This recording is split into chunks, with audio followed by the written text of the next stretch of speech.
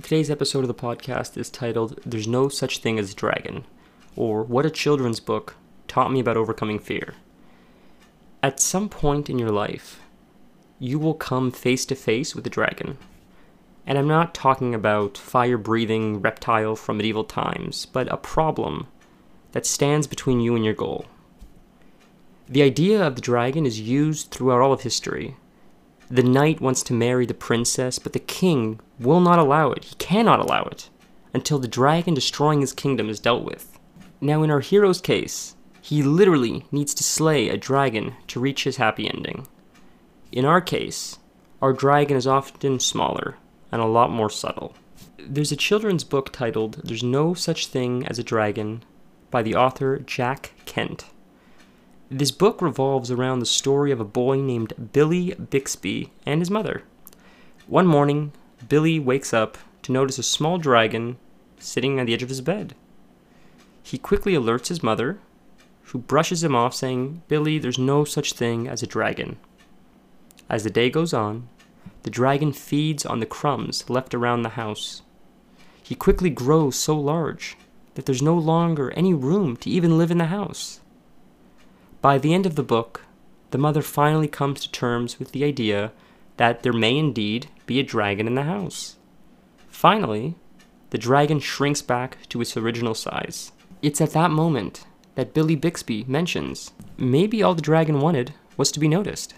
For a children's book, this lesson has depth beyond words. The moral is, if you ignore your problems, they don't just go away magically. They manifest. They get bigger.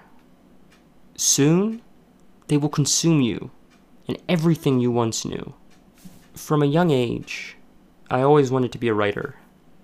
I grew up watching The Twilight Zone. Rod Serling was the host and the writer of The Twilight Zone. He was the creator of it. And he was my biggest influence in my entire life. His cadence, the way he presented himself, and most importantly, the way he wrote, it spoke to my very soul on a much deeper level. The same way music speaks to you. When you listen to a song that it transcends sound, it speaks to you on levels that you cannot even comprehend. That's what Rod Serling did to me as a writer, when I was enthralled by the way he would weave a story through our imagination and take us to worlds that we never knew existed until we opened ourselves up to his storytelling. And from that day forward, I knew I always needed to do what he did. I needed to be a manipulator of minds. I needed to share my stories and bring you into my mind for a short period, almost like a mini vacation where you're able to explore the recesses of imagination you never thought possible. So from that day forward, I knew I had no choice in the matter. I had to write. I was young and I was eager to start my career. I got older. I learned more about the world and its many ups and downs. I came to the realization that this career is more than possible, but it comes at a cost. The cost is the biggest dragon I will ever have to face. You see, writing for a living is a constant battle for attention. And not just any attention, but positive attention. I came to the realization that if I wanted to make a career for myself as a writer, I would need to put myself out into the world without expectation. I need to let the world judge my work, which in turn is a piece of myself.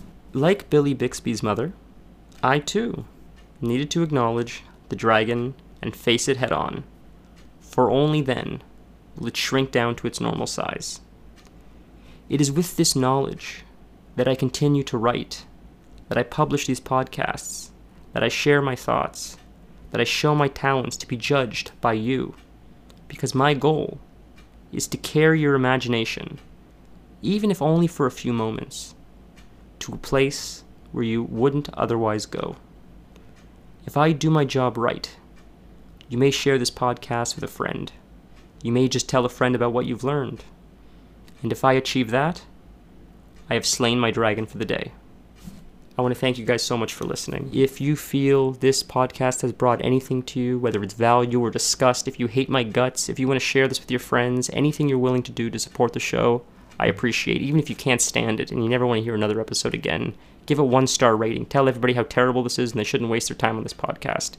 If you have the opposite feeling, I'd be grateful. I put a lot of effort into this. But regardless, any kind of rating you're willing to offer, whether it's the worst rating saying how terrible I am or the best rating saying you enjoy this and you want to share it with your friends.